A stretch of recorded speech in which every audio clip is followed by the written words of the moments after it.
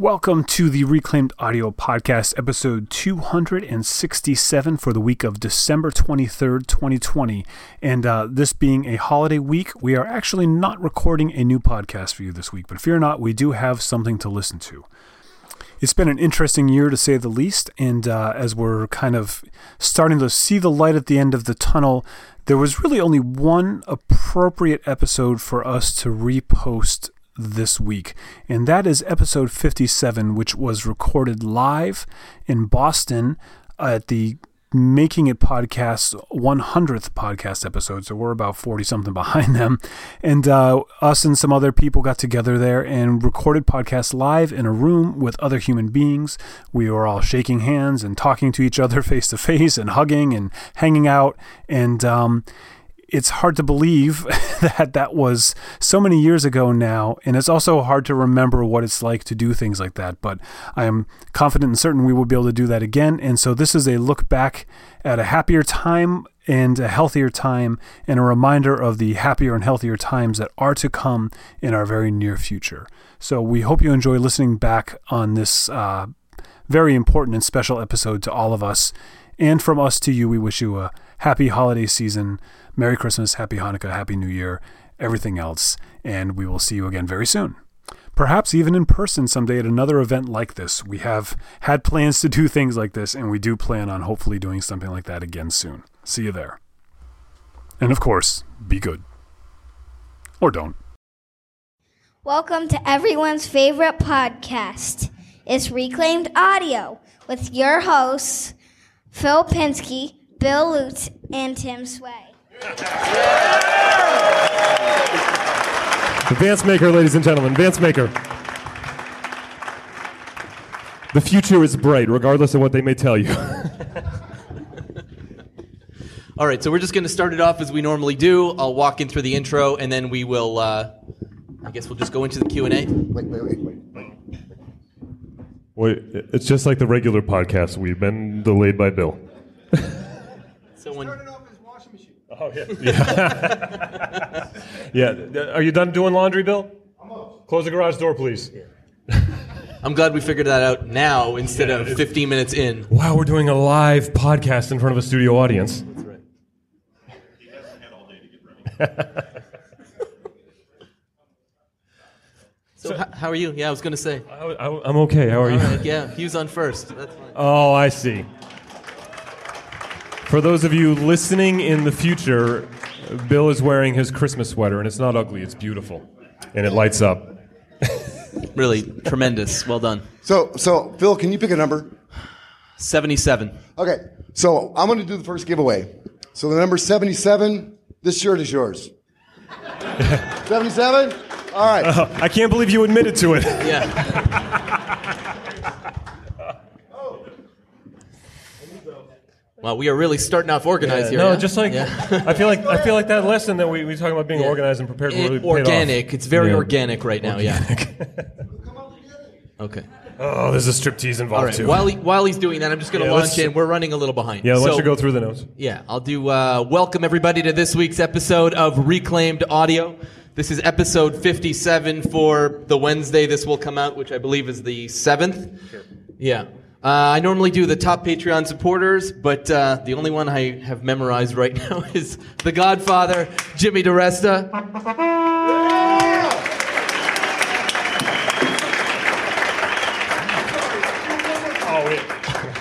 It's live. Hang on. Okay, right. Go ahead. All right. I just want to thank The Godfather, Jimmy DiResta. What's a DiResta? And don't let me forget, I want to do the selfies thing. We just forgot it before. So we hold up, and they could see us. And we the can do that whenever. We'll do that after. Yeah, okay. All right. So the next thing that we do is we always talk about what's on the bench. So why don't we just sort of lead off with that? What's up with who wants to go here? You want to go first, Bill? So I'm going to make a shoe rack for Casey because the most important thing in my life is to do what she says. That's all. That's great. All right. So I guess I'll go next. The thing that I am working on now and will probably continue to be working on for the next few weeks is Etsy orders. Rubo Bench. That one's done. That one's good. That's put away. That's in the bank. That one's been a tremendous adventure, but it was 8 months in the making and it finally happened. But no, the Etsy orders are what's happening right now. I sent out about 3 orders the day before so Friday, and then I've got another 3 orders that have to get out before this Friday, and I haven't started them yet, so that should be yay me. But that's what I'll be focusing on. I really, really want to get a video out, and I was inspired by Jimmy and the way he moved his plasma table, these little metal skates that help you move around something that's heavy, and I have to get my bandsaw moved around in the shop. I'm really into reorganizing right now and really getting my shop optimized. And I thought I could make them out of some birch plywood, just sort of use a hole saw to make some wheels, and they don't really have to last very long, but I thought that was really cool, and I'm going to make that in a video, and maybe that'll help somebody else. Cool. Yeah. So what are you up to? Normally, when I do YouTube videos, I put them out on Sunday, but this week's I put mine out yesterday just so I could say, when you asked me that, magnetic block of wood, magnetic block of wood, magnetic block of wood. I've been making magnetic blocks of wood. That's great. Science. Right. Are you making them so strong that even you can't open them? Well, for those who don't know, I've been making props for one of these rooms. It's like a adventure rooms type thing where you have to escape in an hour and solve all these puzzles. And so I make props for them. And I had made these before, and I thought it'd be fun to make this sort of fake infomercial. But they're just basically pieces of wood with really powerful rare earth magnets in the middle, like kind of pinch your finger kind of powerful. And they stick to everything. So I just made this fake infomercial. I stuck them all over things, and it was fun. So that's it. Yeah, I'm definitely going to watch that. Yeah, you still haven't had it yet. Yeah, we've been busy today. So do we have those magnetic blocks of wood in these boxes? What are these boxes? I have no idea. But these boxes. Oh, these, yeah. Okay, well, this is something I tried to do this like a year ago with Dave Welder, and I saw the last time I was in your shop a few months ago. That box is still in the same spot I put it, which is collecting. I'm sure. But so I had, and there's been a lot of stuff like this done around where people like do collaborative things, because basically what's so cool about this whole setup is that we found people that are like each other. And that's, we're all here because of that. And we don't always necessarily feel that way. And we want to share what we're doing. That's why we listen to these podcasts and interact. And I had the idea of using priority mailboxes to mail random pieces of junk and reclaimed objects to someone. Whoa. I flew here from California. I could have just mailed it. Yeah, it probably would have been cheaper in the mail than the flight. Sorry, I thought you knew. No, go ahead. Okay, but so the idea is like this is the scale, right? So you mail someone a box of stuff that fits in whatever box you decide on, and this box, since there's 3 of us, is for you, Phil. Thank you. So he doesn't know what's in there. I don't even know what's in there because I did that like a month and a half ago. Do the switcheroo. Give him yours. So yeah, who gets? You get the.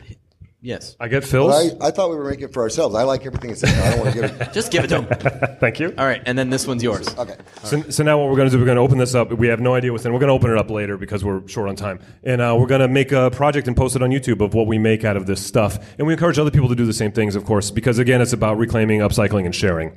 And I think that's... I went out and bought all of my parts. Oh, yeah. If they all have like IKEA price tags on them. That's right, exactly. Just kidding. I definitely didn't pack up the morning I left, but that's fine. Okay. It's all about giving. That's why I gave Phil, the Canadian, the box that's from the U.S. Yeah, we don't have these boxes in Canada. So it does get tricky internationally. Yeah.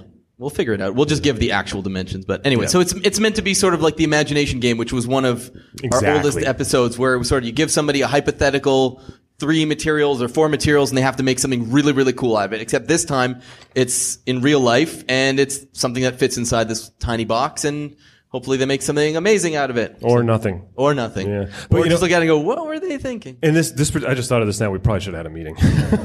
But I just thought of this now because this is like a Q&A is what we're going to launch into very soon. Yeah.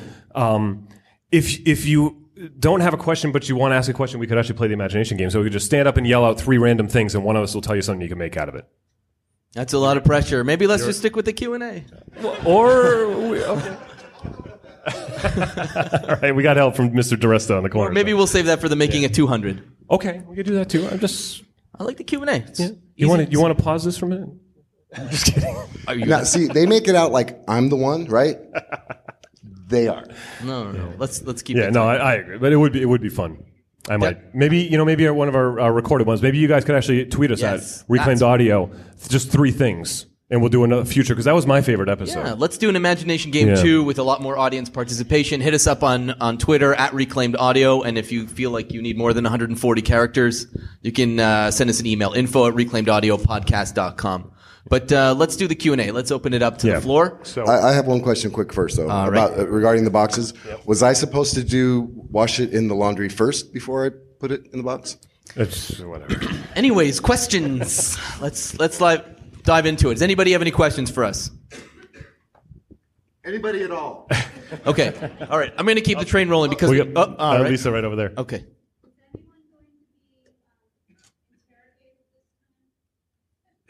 Oh, is anyone going to be interrogated this time? That's a really good question. Andy Berkey is not here, so probably not. And what Lisa is referring to is we've done 2 interrogation videos where I got interrogated once, and then we interrogated Andy Berkey a year-ish later. But no, not on stage. And we were going to ask Tony Rouleau to do it for us, to be the interrogatee, but it's family friendly up here. No. Next time, Tony. Okay. Yes. Old shoes. I'm sorry? Old shoes. What would you make out of Old shoes. Oh, we're right into the game. Old shoes. Phil has been voted down. Did you? I actually did a video not too long ago. Did you see that one? I did not. Oh, I did. I just meant because we're because we're at a Converse factory. Yeah. That's a good point. I just made a video, ironically, not too long ago, where I took a pair of old, what are they, Kevas? Or Tevas, I think they're called? Tevas? I don't know. And I should know. I'm the hippie, right? Yes.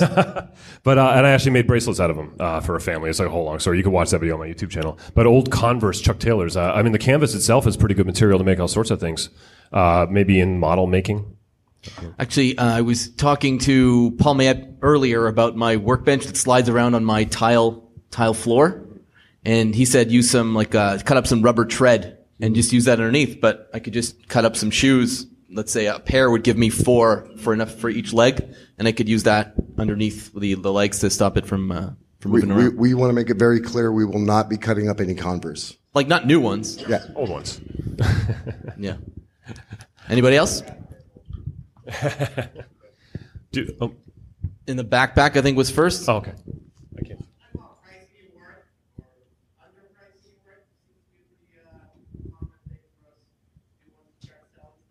Sure. Yeah. The question was about pricing our stuff, whether it's underpricing or overpricing, or the whole concern about pricing what it is that you work on. I mean, listen, at the end of the day, you don't want to be working minimum wage. And if that means that you say no to somebody, then so be it. My school of thought on it, and I've said it on the podcast, is keep raising your prices until they stop paying. And for me, that's been critical and has worked really, really well for me. Like I said, it's a hobby, but I'm not looking to make $2 an hour. And if I'm spending time away from my family and I want this to be, let's say, supplemental income, I make sure that I price it so that it's worth it. And if the object takes too long versus what people will pay for it, I'll find another object. I mean, do you guys feel any differently? No, I like that. I don't think I've ever actually put that model in to just keep pricing it up until it stops selling. Yeah. I tend to find a price that works for me. I find not to go to cutting boards, you always go to cutting boards, but I can't make a cutting board for less than $1,000. I just can't. I can't. It's just painful. But I can make a table for less than $1,000. So I make tables and I sell them for less than $1,000 often. Sometimes they're more depending on. So I do a price that works for me for how much I want to make to feel like I'm making a living, and also not. I mean, there is a relative market, but sometimes, if someone wants a cutting board from me, it'll be $1,000. If they say great, I guess I'm making a cutting board. But chances are they're not going to say great to that, Forward me the number of anybody who's paying $1,000 for a cutting board. Yeah, anyone? Chris Cute. Chris Cute, yeah, tremendous. We have 2, but I think you were first. We all know that Craigslist and places that have a lot of pallets are good sources for reclaimed material. But do you ever find yourself returning to an unconventional source for reclaimed material that maybe you didn't think of before, but you find yourself going back to a place that you can find good reclaimed material on it? Do you want me to? Yeah, go ahead. The question was if, besides going to Craigslist and checking free columns, if there's any good sources that we go back to look for unique sources, I guess, unique places that we go looking for reclaimed materials. I've been doing it long enough now where I get a lot of phone calls even, like where people tell me like, oh, my grandmother's throwing away her dining table. Do you want it? And so sometimes just letting people know what you do works out. Like my wife and I just went a few weeks ago to a friend of ours' house that they're closing out. Their parents are moving out of the house, and there was all this lumber from the guy's workshop that I just took all this ridiculously huge pieces of wood home. Just kind of being out there. And then also I like to drive around the industrial part of town. I tend to cut through there a lot, and then sometimes you see interesting stuff. I've heard people live in cities like Boston, for instance, in May, when all the colleges let out, there is just a plethora of stuff on the curb. Anybody who lives in a city knows that. Any college town really that you can find, and some of it's just particle board and whatnot. But there's just stuff just en masse, and if the dumpster looks pretty clear, I'm not afraid to peek in. It's technically against the law, so What about you, Bill? I would say the industrial areas of wherever you live, cabinet shops are a real good place to source a lot of different types of wood. They'll throw away a lot of scraps. Auto upholstery places that do, or any kind of upholstery, like cars or boats or whatever, you can find a lot of free material that way too, as far as like textiles go. And pallets are everywhere. They really are. So. Yeah. So for me, pallets, we have them at work, and I could take them all day long. At this point, I'm sort of trying to move away from pallets only because they're so labor intensive to take apart. And I know people have tricks and you get into a rhythm, but if I can find something that requires almost no labor, then all the better. And just driving around my neighborhood on garbage day, I guess maybe a year or two ago, I would have been pretty embarrassed to pick my neighbor's garbage. But at this point, if it's good and you're dumb enough to throw it out, I'm going to pick it up. So, another one too I just thought of is I get a lot of cedar because the people that rent the barn next to me have a fence company. So it's again like the industrial side of town type of a thing. You find the guy, look in the yellow pages, there's a guy that has a fence company and he doesn't want to pay to throw that stuff away. In my case, the guy burns it. But so he has a lot of pallets to go in that pile, so I don't have to go driving around wasting gas for him because they're right there. But if you can just make that part of your route, and I get to pick and choose now, there's a lot of that fence is like that scalloped kind of, but then there's a lot of these nice every time a 1x4 fence comes down, I grab every piece of it and I make money with it. I mean, it's easy to denail, it's soft, you just cut the ends off, just being creative with it. What about if you're using reusable fence material, but what should we be aware of? It's dangerous. Why don't you tell us? Well, I'm just saying any kind of. Why don't you tell us, Bill? Well, now that you've asked, any kind of reclaimed fencing material that has been pressure treated for outdoor use may not be a good idea to plant your kids' salad stuff in, right? I'm just saying. My kids' salad stuff? He does that. Don't you make your kids' salad stuff? Yeah, pressure treated wood. I'm not supposed to. Don't eat it. Was it Jesse back there? Oh, okay. I'm glad we took care of that. Keith. What's the holy grail thing that you're looking for? Ooh, what's the holy grail thing you want to find to repurpose or upcycle? Do you have a holy grail item? A pair of Jimmy DiResta's leather sewn handmade pants. Do you have one that's not creepy? No. That was a little underhanded lob, and you hit it out of the park. So well done. I guess I'm just looking for really good material. I can't think of anything specific because the material will always dictate the project for me. Whatever I find, I don't know, plywood is easy. I had a friend who gave me a whole bunch of plywood, and it's turned into a bunch of, I don't know, shelving and cube cubbies for the shop and all kinds of stuff like that. I guess I want to make a cart. Nah, I can't really answer that one. I don't have a holy grail item that I'm looking to pick up. You?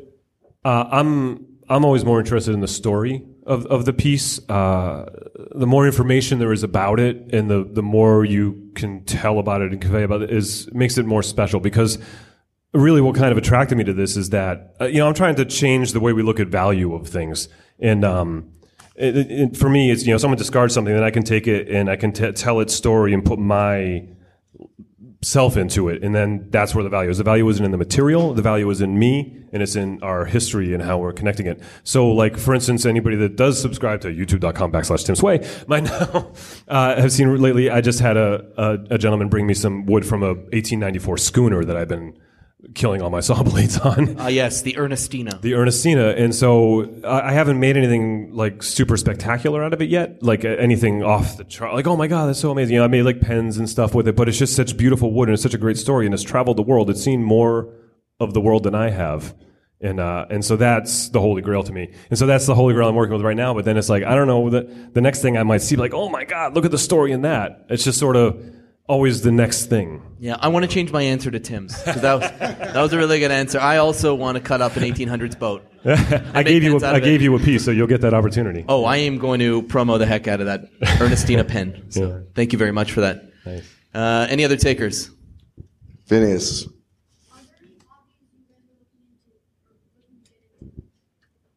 Are there any hobbies that we're looking to get into? Bill?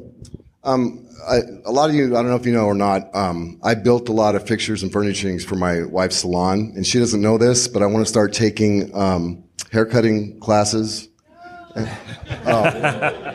No. I want to learn how to get it. For me, honestly, what I want to learn how to do is CNC work. Anything. I'm terrified of technology. I'm not good at it at all. I know how to turn my phone off and on. So utilizing Do a shot. utilizing technology to make things now, as opposed to just the little skill I have with my hands, that's what I want to do. CNC-ish, laser too, CNC laser, and cutter, and plasma cutter, and that. Yeah. Tim?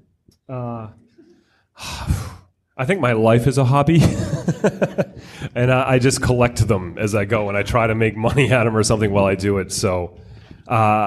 I just recently, acquired a CNC machine from Rockler, and I've been really fascinated by that. And I see the ability to sort of bridge the technology, because I also really like using my grandfather's hand plane, and so like Vance, who just introduced us, we're working on a project right now that required using a hand plane and a CNC, and to me that's pretty cool. It's like not necessarily collecting hobbies now, but it's like merging them. I just want to get better at it all. I want to be able to do everything awesome. It's funny that there's sort of this confluence of CNC, because I'm working on finalizing a deal with a CNC sponsor, and I should have a machine in the next few weeks. So that's definitely something I'm going to be jumping into. My problem is not finding more hobbies, but shedding them. One that I want to pick up better is better videography and better photography skills. I'm sort of kind of okay. I understand the equipment, but the artistry behind it is something that I really want to jump more deeply into. Growing up, I was very much into computers and technology and all that stuff, and I haven't really had an opportunity to integrate that into my making and into my YouTube stuff. So that might be something that I want to sort of bring full circle. But I don't even have the time to pick up something else. I just maybe want to go deeper into what it is that I am doing while incorporating some new elements. So did we say what the question was at the beginning of that segment? Yeah. Okay. Great. All right, Jacob. Since you guys work in so many different mediums, what's like your go-to tool that you use for pretty much everything? I mean, the table saw. I mean. What's our go-to tool? Oh, what's our go-to tool? Right, because we work in so many different mediums. I don't know if I am necessarily that versatile. I'm trying to diversify, and certainly the CNC will make me diversify. I'll start working in. Yeah. Tremendous. Okay, I guess there's a lot of mixed material in here. I don't remember. Okay. The CNC will make me think about maybe metal and plastic as well, but as far as wood goes, my go-to is always the table saw, and so pretty much that. The router table. And as Tim alluded to earlier, the trend as far as hand tools has really gripped me, and it's kind of a bit of a disease, because you'll end up spending a lot of money on this stuff, and in my workflow there's limited application, but I want to start integrating more and more hand tools into what I do. It just seems like it's a faster, better way to do some things that would require more setup with a power tool. So I guess that's my answer. What about you? I guess I primarily work with wood. It seems to be the most readily accessible. So, things like the table saw and whatnot come quick to mind. But if I were to change the question a little bit and be like, like your desert island tool or something, I just happen to love the angle grinder. I just think it's cool. So that's, and I do find myself, when I'm trying to solve a problem, it's usually like, I got to get this nail out of here, or I got this big thing I need to make smaller, or I can't make this happen because I don't know how to sharpen my tools properly. So the angle grinder usually solves those problems, because I can put chainsaw blades on it, I can put sanding discs on it, I can put burrs on it. But a big Dremel. Yeah. And but what I really like about it is it's like sculpting. It's like because I do try to think of it like from that, like a sculptor rather than like a mathematician maker. So I feel like I'm sculpting with it, which is not great for making those cutting boards.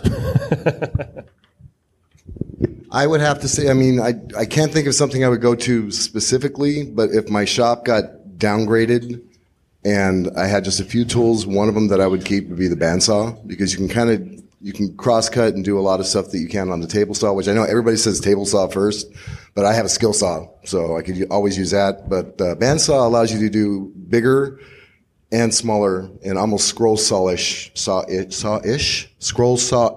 type things as well.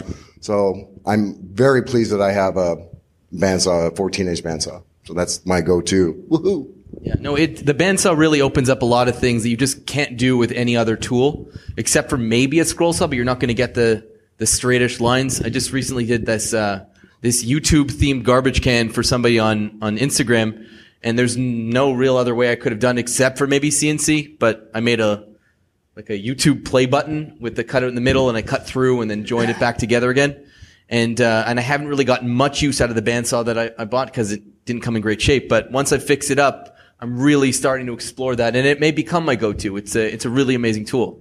I've just been falling in love with mine, just with this boat wood, because I never took the time to and Tony Rouleau was here, gave me this box of blades, and so I got all these big pieces of wood, and I was resawing them on the table saw, doing the flip thing, not necessarily the best way to do it. And I'm like, you know what, Tony gave me a bunch of blades, and I go in and there's these big, resaw blades, and so I pop one of those on, and to actually split the stuff, and I was like, oh my God, it works. It works really well. So I guess my box is in the back, Tony, or?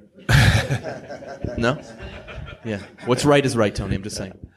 So I was like, oh wow, now I'm seeing why people love this bandsaw so much, because it can actually rip this stuff, and I can do all that. If you take 2 minutes to put the blade on, instead of just going, just go to the table saw. No, but that's the thing, like ripping and releasing all the tension in new wood or even old wood that on the table saw could sort of spring at you. It can be scary. Absolutely. Yeah. Absolutely. Yeah. All right, let's open up to the next one. Andrew. What's it like for the three of you guys to get together for the first time, and how many times have you been hugged by Bill? Who should you repeat the question, though? Repeat the question? Yeah. The question was, what's it like for the three of us to get together for the first time? And I can't answer the second part, which is how many times they've been hugged. It's been a lot. It's been a lot. I can't believe I'm up here right now and to be on stage with these two guys and talking to all of you out here and having him lurking in the corner. It's really just amazing. Very emotional. So that's all I can say is amazing and emotional. Top that, boys. Amazing and emotional. No, pretty good adjectives. For me, I've been staring at these guys' faces for the last year for like 3 hours a week. And then last night, I sort of was a little lost. They came down off this metal bridge down onto this wharf. And then I see them at the end. And then I yelled Lutz, because that's the thing that you're supposed to do when you see him. It's like a mating call or something. And the whole thing, this whole experience has been unbelievably surreal. To see some of the people that I interact with online on a regular basis in person, and to get to know you as real people, is just incredible. It's mind-blowing. And the only word I can use to explain it is surreal. And just to see these two guys, like I said, it's just mind-blowing. We are friends for all intents and purposes. We are actual friends. We text each other almost every day, probably every day, and we spend more time with each other. Certainly, on my perspective, I spend more time with these guys than I do with high school friends, college friends. I was so waiting for you to say your wife, and I was going to go, no. No. I spend some time with her, but it's just been it's been incredibly surreal and just a wonderful opportunity to spend some real quality time with some very important people to me. And to segue into a huge thank you to Jimmy, Bob, and David. This has been a round of applause, please. Thank you.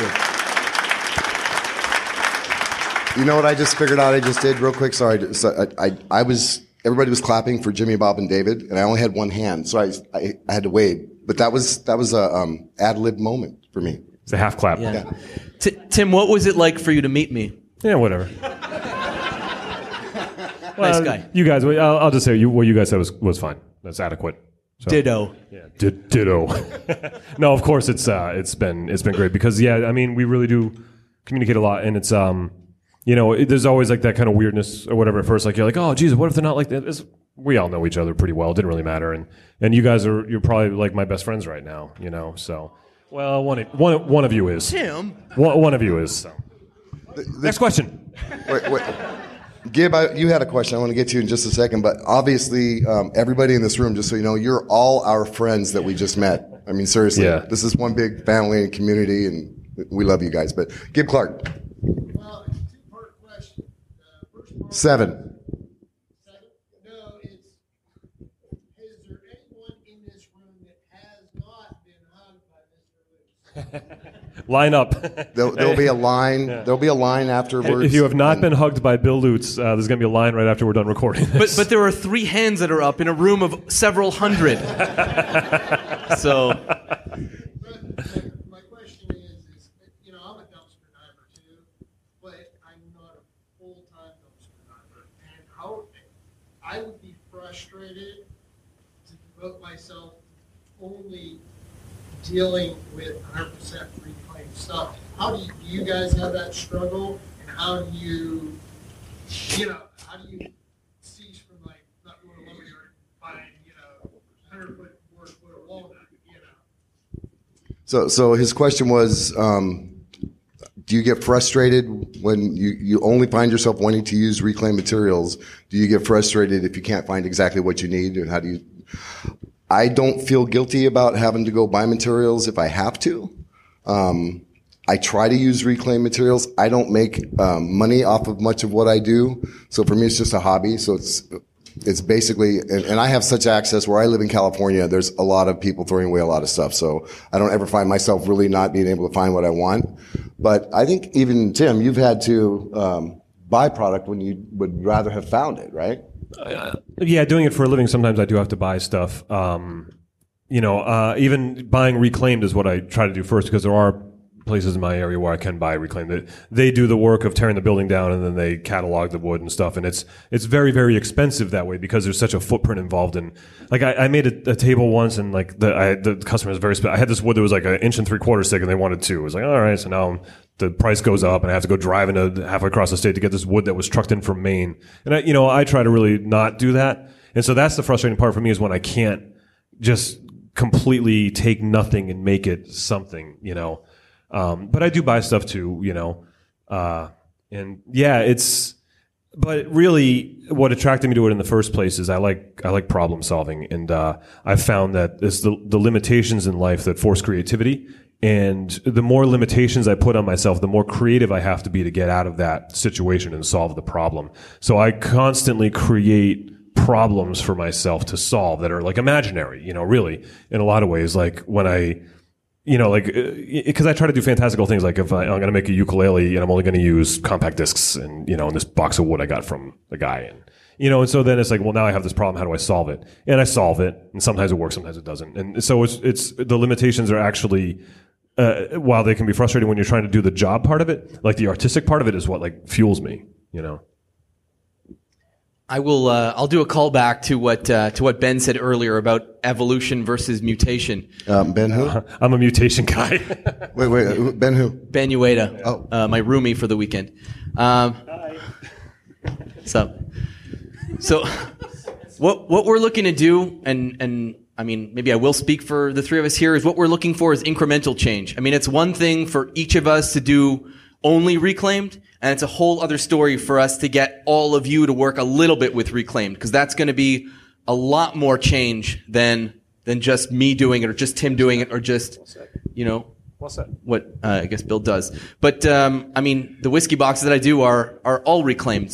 But they're small enough that it's really not a challenge, because the pallet slats are always going to be longer, and I can choose the better pieces and that kind of thing. So every once in a while, I'll have to do some glue ups and spend a weekend just preparing stock for the next batch.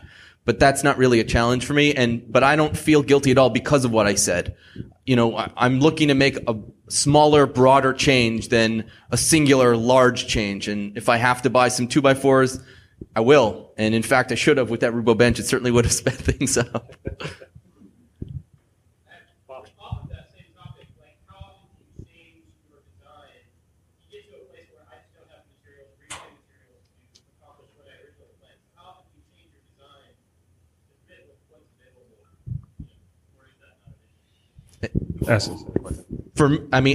Bob asked, how often do we have to change the design of the object based on the material that have access to? Like I said, my object that I'm making is small enough that really hasn't been an issue. So I wouldn't, but I have changed the design of it simply to keep myself interested and engaged in the process. So I'll do different things where the end customer really won't notice a difference. Like they don't care if I'm doing, I don't know, butt joints versus box joints versus whatever to make this box, as long as it kind of ends up looking like the picture that they paid for. And really what they're looking for is a gifty kind of thing that's inscribed with whatever it is, their birthday, their anniversary, their wedding engagement. It's the inscription that's important for them, not the box underneath. So for me, I'll change it up just to keep it interesting. Let's give trust in your guys. Okay. With the exception of batteries, what's an item out there that you haven't found, that you see as being a waste, that you haven't found a good solution for, that maybe you could challenge the audience to find good uses for? Oh, what's a material that we haven't found a solution for that is constantly being thrown away? Apart from batteries. I'm sorry? Apart from batteries. Apart from batteries, yeah. Okay. I think there's a lot of them. Well, there's even, and I'm not a huge fan of recycling because it's still a lot of machinery. I'd rather see stuff get reused. But, there's things like, there's a lot of confusion around that, and every town is different, every system is different. Like in my town, I'm kind of like the recycling dude, and I go to the recycling plant and they're like, oh no, that doesn't go there, that goes over here. And it's like, how if I don't know, how does the average consumer or to throw her away, or I don't know, reverse no, so what happens is there's that frustration of things just getting thrown away. And so I do some of that with sometimes of trying to find solutions for it. Just like I use cereal boxes for everything, because nobody knows if it goes in the paper or if it goes in the cardboard. And that's one of those things that I'll just throw it away, So there's a lot of things that we can use that just get thrown away. But the materials themselves, I think a lot of fabrics and whatnot, I don't know what to do with, because I get cow, you don't want to pick up an old couch and some heebie-jeebies. Yeah. And you can wash it. I have done t-shirts in the past when I made them. I've used Goodwill t-shirts and Salvation, and washed them twice and then sold them, to make the point. Fabric? How about you, Bill? Oh, that one was actually new this time. Are you sure? No. I don't know if there's a material out there that I'd like to see. How can we reuse it better? I know there's a material out there I'd like to see a lot less of being manufactured is particle board. It's almost worthless. If it gets wet, it swells. It's awful. MDF is different to me. I'm talking about the glued sawdust type boards, and a lot of cheap furniture is made out of it, and it's really hard to just do anything with it. I've seen broken tables on the side of the road, and it just goes in the truck, because I can cut this up and use it. Then you find out it's particle board, and it's awful. So if there was less particle board in the world, we'd be all better. And so everybody quit buying IKEA furniture and only buy from Tim and Phil. well, great advice. Yeah. Well, the second part is okay. Maker, No, make your own, really. But maybe Ben might even know more. But my understanding of particle board is that they claim it to be eco-friendly because they're using waste from wood. Is that true? Yeah, I wouldn't say that it's sustainable or not as a type. It would really depend. And the other thing to consider is just what type of glue they're using, whether or not it's an aldehyde-based one or not. Right. So for the sake of the tape, Ben Ueda said that it's not necessarily marketed that way, and then there's the glue issues of the other materials that they use. My issue with it is that it doesn't last, that they're not doing it well, and I would challenge someone to find a better way to make that stuff, to actually make, if you could find a way to take your sawdust and make furniture out of it that's going to last more than a dorm room semester, do it, and show us how to do it, and don't use formaldehyde in your glue, please. Yeah. So it's my turn now. For those listening at home, I'm pointing at my water bottle. These things are just kind of a curse. There's only one sort of solution to these that I've seen that works well, and I saw a documentary, and someone in South America basically turned them into something called eco bricks, and they filled them with sand or concrete. I don't remember what it was, but they ended up using them as building materials for homes. And they're insulators, they're all kinds of things, and they're cleaning up their community by turning these things into building material. But for us here, and clearly I'm guilty of it, so sorry, but these things are horrible. I was prepared. Saint Tim, sorry. All right. Hardly. Anyone? Next. Yes, sir. Have either of you had any luck with or used FreeCycle? Have any of you used freecycle.org? Do you ever use that? I subscribe to the two that are closest to me, and when I'm looking, sometimes I look at it, but I guess that goes into the folder of all this like junk mail. I've seen some really cool things that I've been slow on. I haven't been looking lately because I'm trying to thin the herd a little bit of the junk I've collected. So I'm more in the process of trying to get rid of stuff than collect right now. But yeah, FreeCycles are great. For those who don't know, freecycle.org is a situation where like you have a couch that is a perfectly good couch. If you put it on the curb and it's going to get rained on, that's useless, right? And you know. Oh, there's all this, whatever, you don't want to throw it away. So you can just put it up like, hey, I put a picture on freecycle.org and say, come take my couch. And people will, instead of buying stuff. And so it's a great, you know, kind of like the Craigslist free column, but it's a little, like you have to sort of be accepted into it. If I remember correctly, there was like almost like, not like a heavy vetting, but, so it's not like sketchy, you know, or like it's pretty good. So freecycle.org and check in, see if there's one in your area. Does it work with spouses? I do not know about that website. Sorry. My answer is no, absolutely not. I love you, babe. How random. Okay. Over there.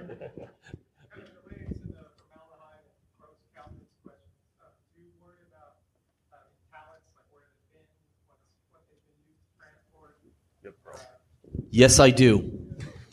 Would you like a more detailed answer? Sorry, the question was with regard to pallets, if we worry about what's been on it, formaldehyde, chemical, anything like that. So we think we've covered it quite a few times on the show as far as pallets, but I will reiterate because it's a really, really important message. I'll only ever use pallets that have HT stamped on them, heat treated, never MB methyl bromide, which is like a chemically fumigated product. And it's just don't ever use that. You'll get sick. But yes, absolutely. You should know what's been on that pallet, because it could be chemicals that spilled. Even just because it's heat treated doesn't mean it's safe to use. It could have had all kinds of carcinogenic chemicals on it. So I know where my pallets come from because they're like 30 feet from my desk. But if you don't, then don't use it. I mean, that's really the key to it. If you don't know what's been on the pallet, it looks a little funky, it smells a little funky, do not use it. And even if you do know where that pallet came from, don't use it for cribs. I just get nauseous every time I see that crib made out of the pallet wood. You know, is that a thing? I've seen pallet wood cribs and like Pinterest and stuff. I'm just like, who would put their baby in a pallet crib? I don't know. It must be just a talking point piece of art because that's. I've seen it more than once. Yikes! Yeah, and I avoid even like dining surfaces. I don't mind making coffee tables and stuff out of them, but. Yeah, it's, if it's behind that plant that smells funny when you drive by it in the morning, don't take their pallets, I'm sorry? Have I ever built a pallet? Why, yes, I have. My friend Dave Gagne over there, he lives 20 minutes down the road, and he said he wanted someone to take a piece of furniture and turn it into a pallet.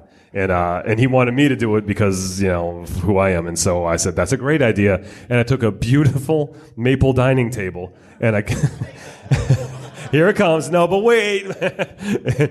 And it was outdated. It was broken, but it was this really beautiful, like inch thick maple. And I cut it up. I made a pallet as a joke for this pallet upcycle challenge videos thing. And I was like, oh, I read the rules wrong. So then I gave it to Dave, who is now going to make stuff out of that pallet. Right? You promised. So the idea is that this table, if I took this table and repaired it and restored it in the condition it was in, I could sell it, maybe on Craigslist or like if I got lucky, something like a little antiques thing that cost me $50 a month to have a booth, for $150.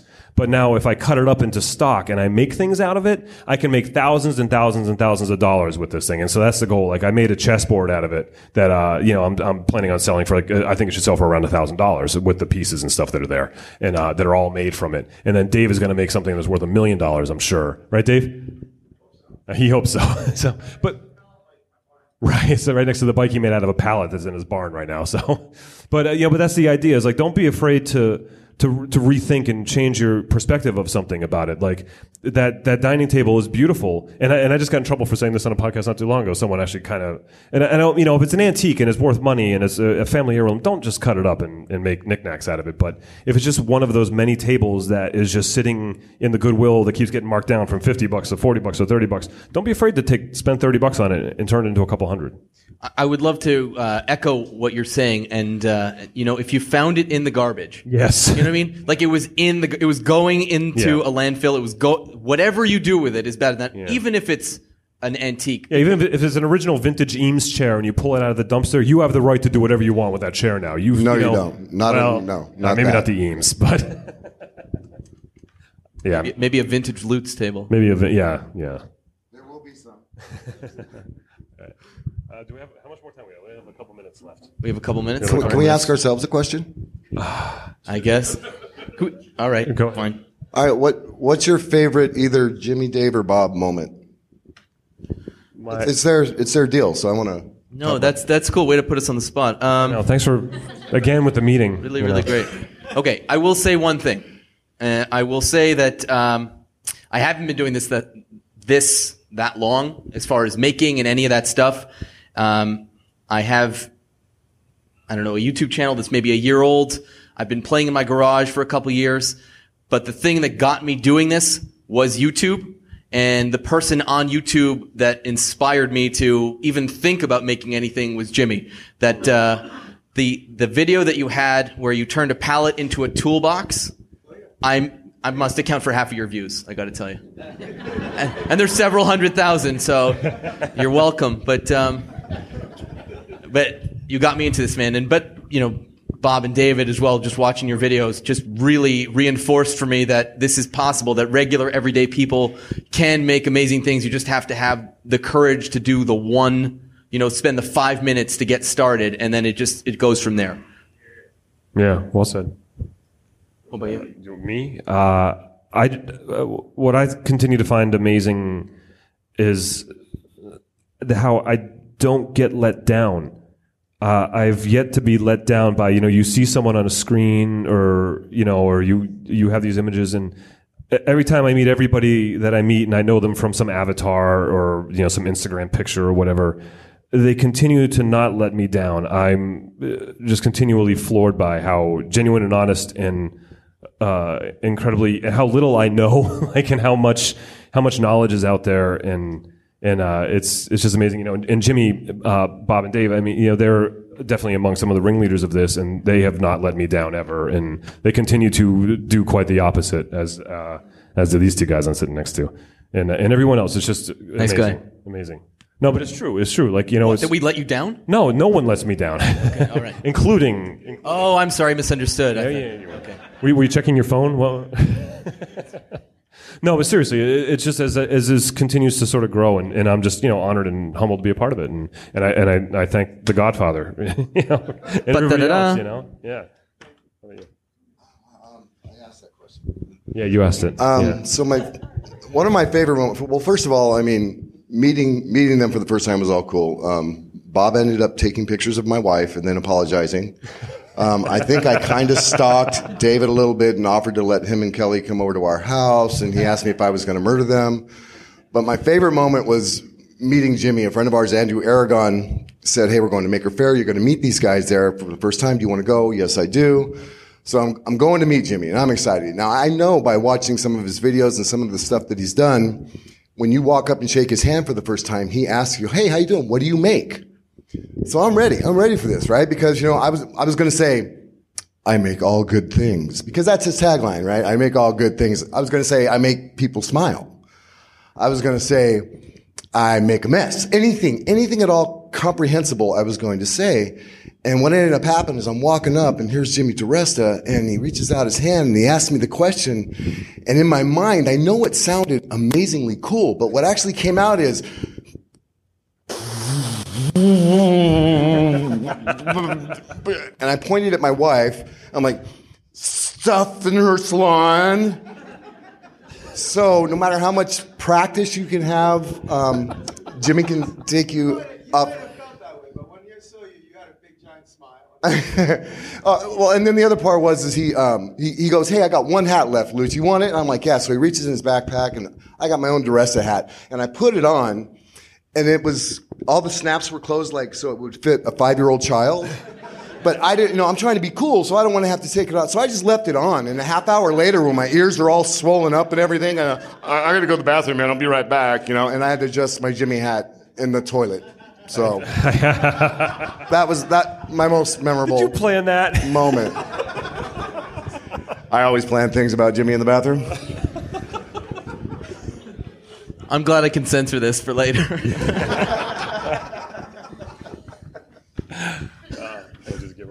Yeah, let's do the giveaway. Okay, so someone had a random number generator or something? Because That's Bob around? That's Bob. Oh, cool. So we weren't totally planned for this, but we were going to give away. All I had was I have two things. I have a set of country western songwriting dice. So basically, what I figured out is that in order to write a hit country song, all you need are the 64 words that are on these dice. And if you search the hashtag country dice, all the information's there. You can see it actually works. I've written a half a dozen country songs in less than 15 minutes, and all of them, if I then did the edit, would actually probably make a top 100 chart somewhere. So, do we have a number? What everybody doesn't know, though, real quick, is they were going to do this in Nashville. This is why we're doing it in Boston. Yeah, sorry about that, guys. 95. Anyone number 95? Anyone? Did we skip giving out tags to people? Bueller. No. All right. Bueller. 239. That actually might be my wife because Vance was 240. There we go, right over here. Oh, we got right here? We got right here. Oh, nice. All right. Hey. All right, listen, the only stipulation is that your first Grammy you dedicate to me. All right? Thanks, man. Congratulations. And then I also had one, and these were new T-shirts. This is an extra large timsway.net T-shirt. These are full 3-color print, done with cereal boxes, my favorite material to use, and spray paint. Would it be rude if, real quick, would it be rude if we asked to see the receipt for the clothes that you bought? Yeah, a little bit. Oh. A little bit. Bob, you want to go ahead and give us that number, please? 86. Anyone?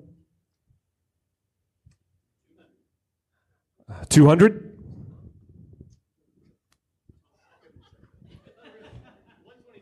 127. Hey! Yeah, Jacob. All wins. right. All right, man. Congrats, man. Thank you. But you got to trade the shirt you're wearing. Yeah. Now you got to put it on. The shirt you're wearing is better, but... I'd like to do another. I thought there would be another really good one. It sounded really good in my head, but now that I'm going to say it out loud, it's super narcissistic. But you're going to get a 30-minute hangout with the three of us. So Google Hangout. Yeah. Oh yeah, not real life. After we record a podcast, you get a hangout with us. Well, yeah. So just come up to me afterwards, and we'll arrange it. So. And you could give it away if you don't want it. What? I'm sorry. That's me. 250. 250. Oh no, 250. 250. Yeah, no one's going to raise their hand for this. I see people turning their badges around. 212. Anyone? We'll give it one more shot. One more shot, and then we'll just admit our loss. 162. Hey! Yeah. Oh, Jeremy. Awesome. Hey, as a bonus for not being embarrassed, I'm saying you get a 35-minute hangout with us. 35. Wow. You're welcome, buddy. Awesome, man. So, yeah, we'll work that out. We know your socials and stuff. Cool. Thank you. Thank you very much. Thank you, everybody. So you want to just do our sign-off now? Yeah, go ahead. No pressure. Okay. On Twitter, Instagram, I usually have a script for this, but on Twitter, Instagram, YouTube, I'm Phil Pinsky, and check out MakerTechReviews.com. Tool reviews by makers for makers. Thank you, Justin Sparks, and you can find everything about me, WilliamLutz.com. And I love you, babe. And you can find pretty much everything at timsway.net, as Bill's T-shirt says. Thank you all very much, and be good.